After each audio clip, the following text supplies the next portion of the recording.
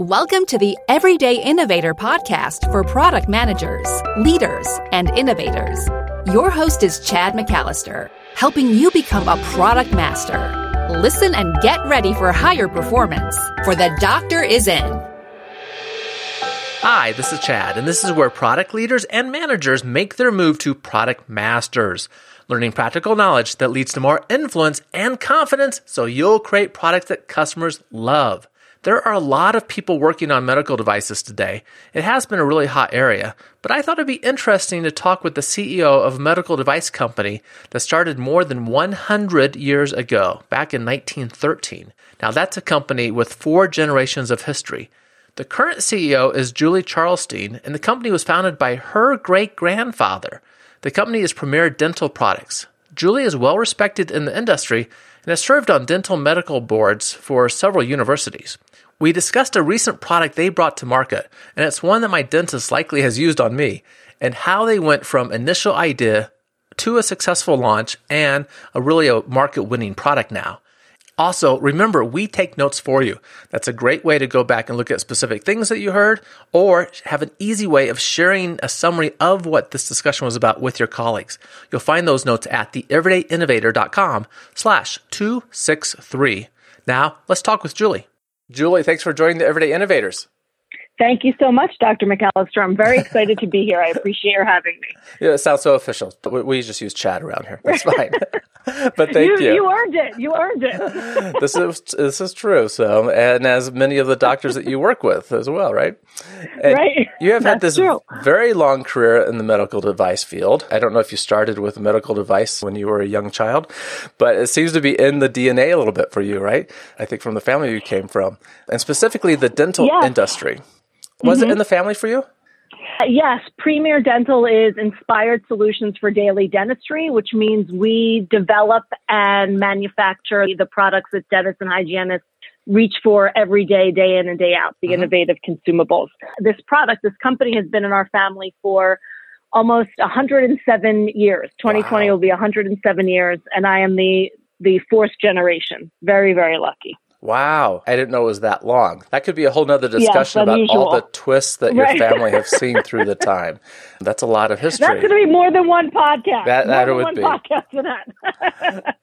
I'm curious. So if we just look at now, what are the big forces going on now in that industry, or big trends, big changes?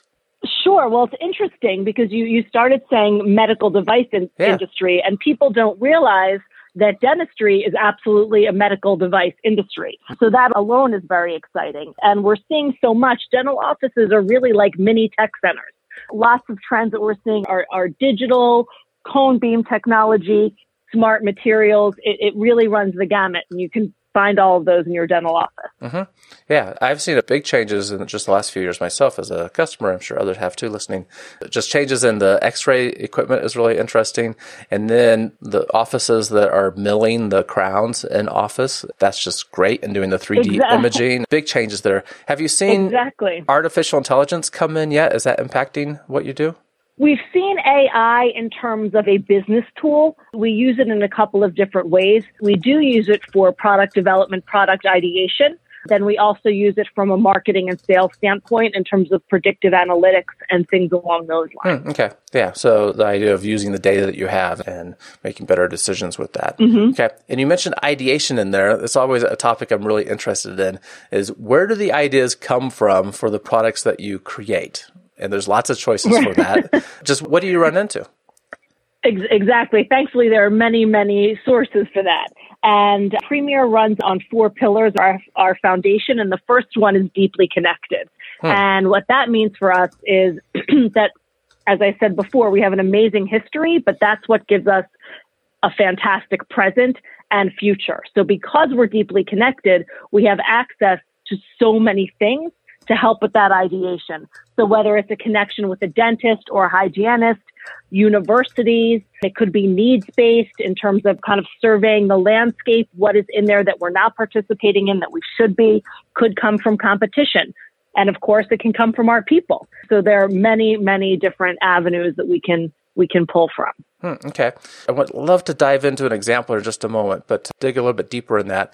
So it sounds like you have connections with the customers you sell to, obviously, dentists, hygienists, and then other resources like what are universities doing, what's going on with the research in this area, new technologies, and you mentioned employees for sure. Exactly. When you're working with your actual customer, not the patient, but the dentist, hygienist, the staff in the office, are you going into offices at times and doing some kind of studies with them and seeing how they do their work and do interviews? How do you get the information?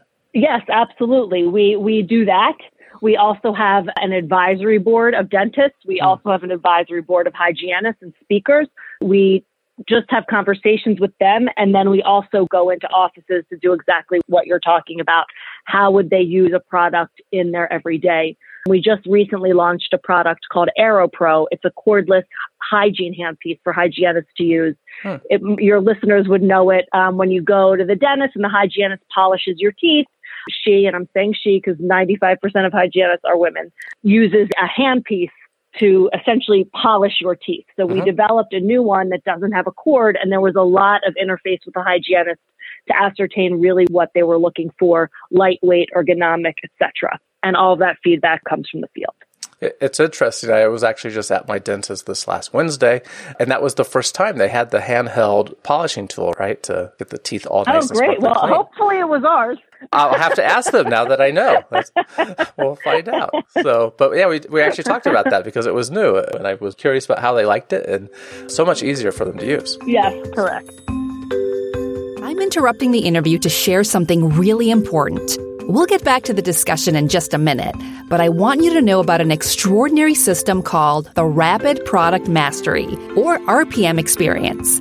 In just 9 weeks, you can have a higher performing product team, meeting only 75 minutes a week with no travel required. One product leader, after trying all the typical training workshops, turned to the RPM experience to get real change for his team. He said that this is the only training that provides an integrated product management perspective. It did exactly what I needed it to do.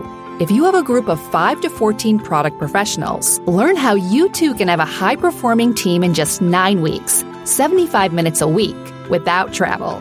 This is the system created by Chad, based on his experience working as a product leader, coaching several organizations, and deeply studying innovation during his PhD work. Get the guide for yourself at theeverydayinnovator.com/RPM.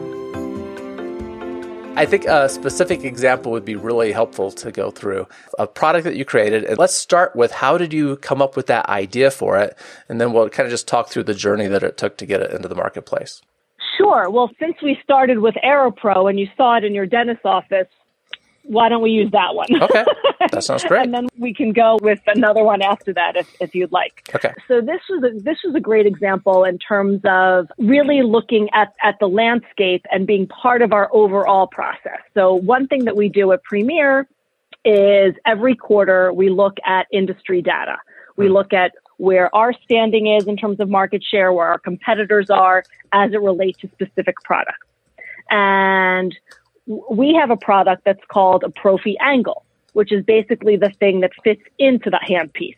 So kind of in layman's terms, I would say it's the professional toothbrush head. So if you can think about like an Oral-B toothbrush head, it's the equivalent, but it's professional because it's made differently and the angles are different and everything like that.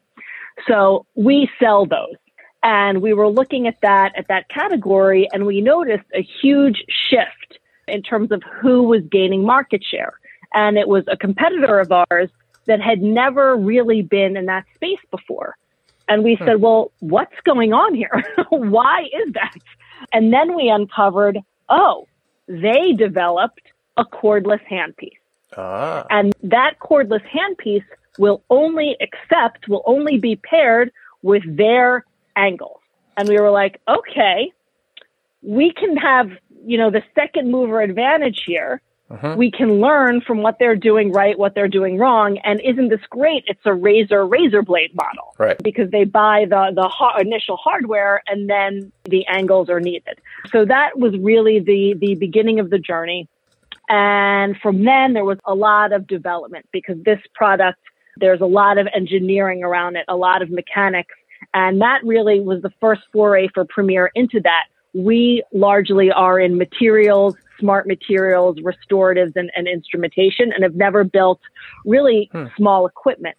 So there was a lot of back and forth and iterations and changes in terms of the technology itself and the mechanics, but then also as we continued to learn from the hygienists in terms of other things that they would be looking for. So ultimately, we put together what we believe to be an excellent product, and the market is responding very well.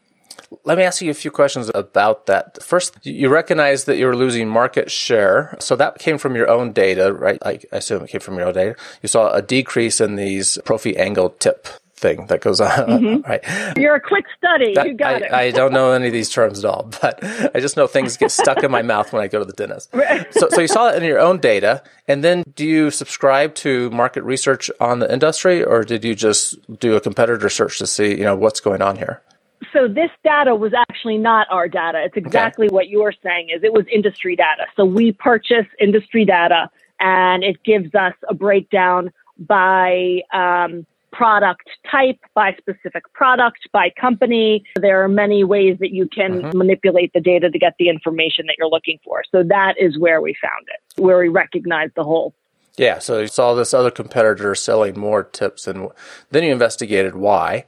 And you talked about that second mover advantage. Sometimes we call that the fast follower. And it's a really good strategy because you see someone being successful in the marketplace. So that's already been validated that there's some need there to be addressed. And then you can build on, learn from what they've done and make it better. And you said making it better was interacting with hygienists a lot. Can you just talk us a little bit more about what was involved there? Sure. So we have, as I said before, an advisory board of hygienists that speak about our products on our behalf. So there was a lot of interaction and conversations with them throughout the development process in terms of hygienists and dentists as well are using their hands, obviously, all day. They become very tired. So weight was very important. The angle was very important. The ergonomics were very important. Things that we wouldn't think were as important, like the charge of the battery, the life of the battery. Should it be a battery? Should it not be a battery? So all of those things came from the various interactions. Yeah, and you see that when you're working with them and talking to them. And there was actually, I remember and apparently I'm saying this word wrong because I pronounce hygienist as 2 syllables. It must be 3, hygienist. I have to work on this. I pronounce a lot of words wrong. Really? I think it's not a mistake. I think lots of people say hygienist. I enunciate a little bit more, I guess. In your industry, you would know. That's great. But I remember her commenting about the weight because it seemed to be really well balanced in her hand. This was easier to use. And we went back years ago. We were talking about the very old systems that were belt driven and these really obnoxious things that were very hard to deal with. But this seemed to be much more comfortable to use as well. So you did some things right. I don't know if you've been reading our marketing material, but well balanced is actually one of the phrases that we use a lot.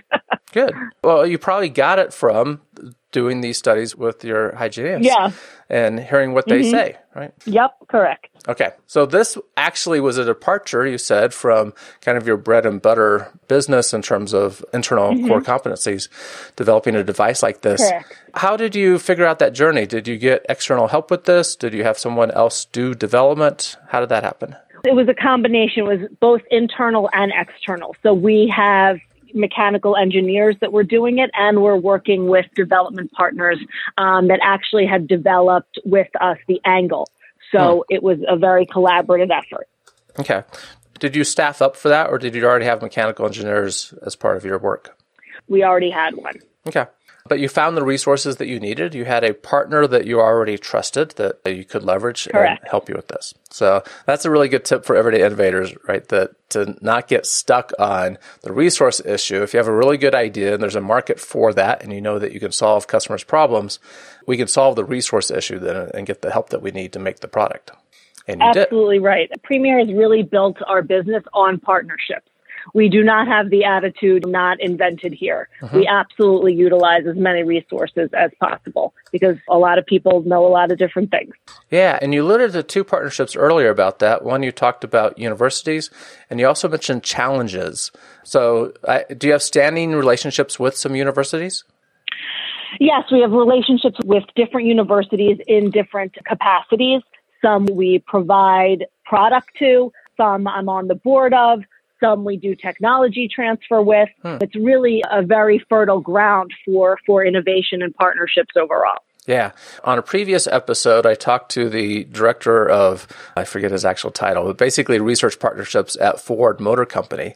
And they have formal relationships with a set of the top tier research universities doing PhD research on mechanical, electronic, software things that would fit into Ford's world. And I just found that really interesting that they have put together such a well-structured program that others benchmark because they find a lot of good ideas out of universities.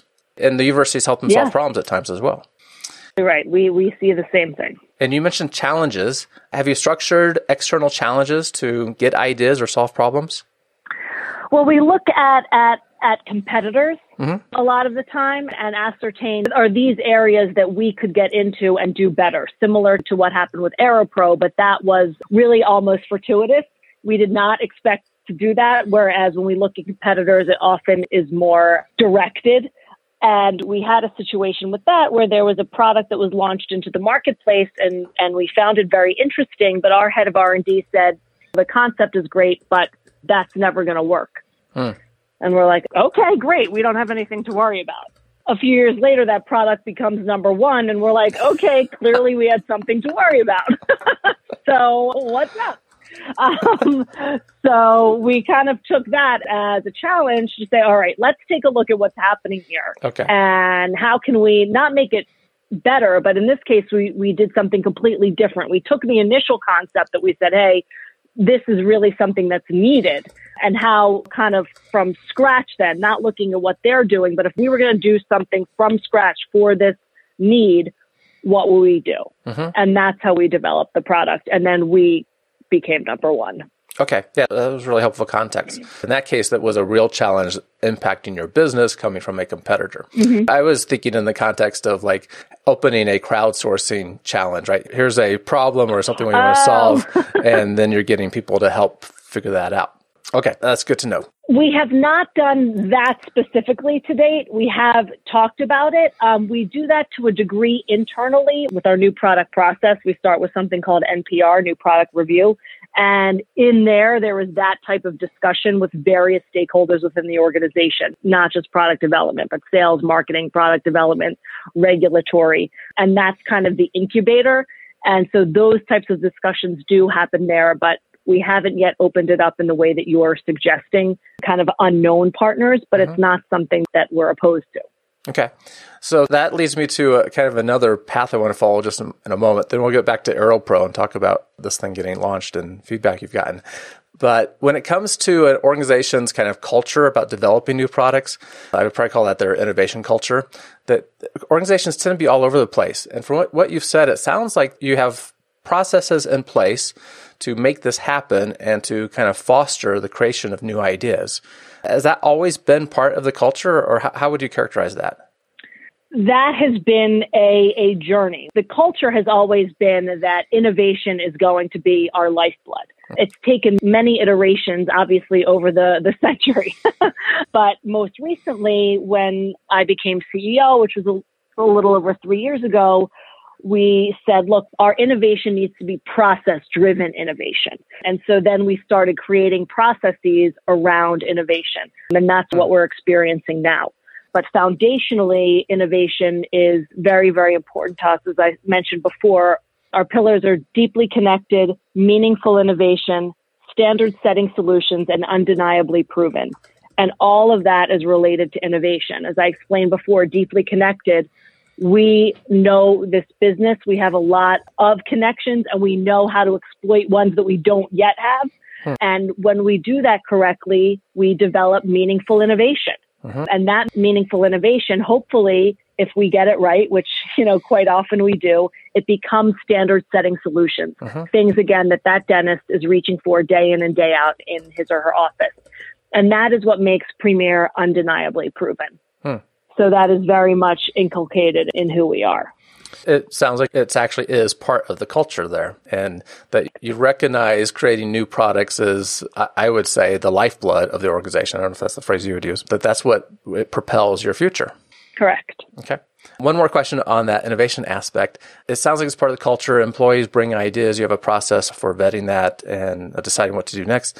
Do you have an innovation group that kind of is the head of that, or is it more spread across the organization? No, we have a product development group. We also have a vice president of clinical who's a dentist. So we have PhDs and dentists, and that is the development group. But as I said, through the process, many other constituencies are touching it in their own way. So while it might live in product development, it's certainly being looked at and being tweaked in other areas as well. Yeah. In a sense, it really does need to be everyone's job, looking for how can we make our products better and how can we solve new problems that our customers are having. And it sounds like you've embraced that. Excellent. Yes. Okay, so back to AeroPro. So you got this product developed, and then because of the regulatory, I don't know anything about the regulatory standards that you are under, but I assume there's some testing that has to take place now and some trials. What does that look like? The answer to that is absolutely yes. And we started by talking about how the dental industry is a medical device industry. So all of those regulatory requirements that you would think of that would happen with medical devices happen with dental devices. So this product is FDA approved. You have to file a 510K. You have to run a multitude of tests to be able to prove its safety and its efficacy. So all of those things happen. Okay. What's that time frame like for medical devices in the dental industry? Well, it's varied. Too long, I'm sure. And, right, exactly. You are at the mercy of the FDA, which you can surmise what you want from that. Okay. Are we talking more than a year, less than a year? It depends on the device, and it also depends on the type of testing that you need. Okay. A lot of times it can go through very quickly. You might get approval in 90 days. Or they might come back and say, okay, this looks great, but we need X, Y, and Z. Okay. So it can be fluid. But being regulated obviously helps to make the product better. Right. Okay. And usable. Otherwise, we have trouble selling it. Of course. Right. So. Of course. And I suspect part of that, the timeline also, is how far it deviates from standard accepted art, right? If it's, we know what polishers are, this is just a new version of a polisher that is cordless. And I know it's not called a polisher. That's how I think about it. That's okay. There are things that are called predicate devices. Okay. So if your product is similar in use to another, you can cite that predicate device, and then there's language around that and testing as it's related to that. Yeah, that makes sense. Okay, excellent. So we get it approved. You take it to the market. How does that happen? Do you do a pilot first? Is this a launch to everyone? Do you work through your advisory board? We usually do kind of pilots before, so talking with the advisory board, putting it in their hands, working the kinks out, because in a product like this, there always are going to be some. And then refining the messaging, developing an entire marketing and sales plan process again, and then bringing it out to the market. Excellent. Yep. And get that very valuable feedback about how this actually is put into use. And it sounds like as you were validating the concept and working through prototypes, you got really good insights. But this is another opportunity to get really good insights. And now you have the actual product that you plan on taking to the market. And you figure out the other things that you need around that, right? Like maybe we need an extra charging station in the box because of how they work with it. There's really 2 locations that's going to be put, or absolutely right. Things that come up. Okay. That all makes sense. Absolutely right. Okay. And how long has this product been in the market now? It's very new, less than a year. Okay. And it has been doing well. Yeah. And then just what takes place after that? Are you monitoring through the data how it's doing against the competitor? Are you seeking any kind, I don't know if there's innovation awards or product awards for your industry that you can seek. What else are you looking at? We're doing all of those things. Once a product goes to market, that is not the end by any means, as you and your listeners know. There's constant refinement of messaging, of strategies regarding marketing and sales, working with distribution partners, looking at, of course, market share and geographies in terms of where we could do better. So all of that is always happening. And then, yes, presenting it to various organizations within the industry that would be able to recognize it. Yeah. And of those you talked about, the refinement of the messaging is so important as we learn what is resonating. And the distribution so that we get growth in the marketplace. The distribution, this is already your customer segment that you serve, obviously, dental practices. Mm-hmm. So you have all those relationships with distributors. Did you find distribution was different for this product for some reason? Or was it really a matter of just making sure that you're broadening the set of distributors as this product grew? No, it was not a different process. It was just different messaging and, again, a different type of product. But because we are very big in the preventative and hygiene space, it was a natural progression. Right. So it fit in very nicely with the rest of our offering. Excellent. Good. Well, thanks for walking us through AeroPro. That was great that I was just a customer of it, not knowing that at all. Well, I'm hoping that it was AeroPro. It could have been the one that we found out was in the market, and that's why we got in. Either way, she's having a good experience. So I will double check on that, but we'll say it is. Okay, great. As listeners know, I love innovation quotes, success quotes. What do you have for us? And just tell us why you chose that one, what that means to you. Sure. The quote is, to start a revolution, the only solution evolve. And, you know, that might sound very erudite, but it actually comes from a Gatorade commercial. Oh, wow. But it's very, very apropos to our business, to innovation, and specifically, of course, being a business that has been around for 4 generations over multiple decades. That's something that we're constantly thinking about, is what is going to be our next evolutionary phase, so that we can continue to drive relevance to the market and bring solutions to dentists and their patients. What I love is the backstory. I have to find this commercial now that came from Gatorade. They evolved their industry by providing pre and post workout supplements based on research from 12 high school athletes, right? And it was just insights in a small area that really led to huge changes in the company. So that was definitely a revolution for them. Thanks for sharing that with us. I really appreciate that quote, Julie. Sure. How can listeners find out just about the work that you and your company are doing? Sure. Well, you can go online to our website, premierdentalco.com. There you'll find out all about the company, all about our innovations, all about our strategy. You can go online in general and search Premier. You can search product names, and you'll find a lot of great information and a lot of laudatory compliments about about our work. Awesome. Julie, I'll make sure that link is in the show notes so it's easy for people to get to. Excellent. Thank you. I just want to underscore those pillars that you shared. I think creating this kind of construct, these pillars that characterize the organization related to innovation, is really meaningful. And if I got these right, you said deeply connected.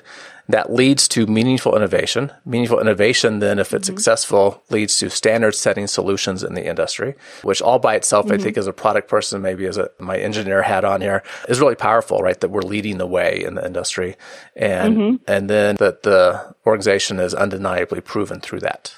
Correct. That's a great philosophy, and it's a good way of kind of capturing innovation culture, a way of making it, you have meaningful in there, but making the innovation as a culture for the organization more meaningful about who are we. We are involved in those things. Thank you for that example. Sure. Yes. It really encapsulates who we are. That's excellent. Good. Well, I appreciate your time. I appreciate the product journey to hear more about AeroPro and how that came about and what happened with that and all the insights. And I'll make sure links get in the show notes. Julie, thanks for your time. Excellent. Thank you, Dr. McAllister. I really enjoyed it. Thanks again for listening to The Everyday Innovator. This is where product leaders and managers make their move to product master, learning practical knowledge that leads to more influence and confidence so you'll create products customers love. Find a summary of everything we talked about with Julie at theeverydayinnovator.com/263. Keep innovating. Thank you for listening to The Everyday Innovator, which teaches product managers to become product masters. For more resources, please visit theeverydayinnovator.com.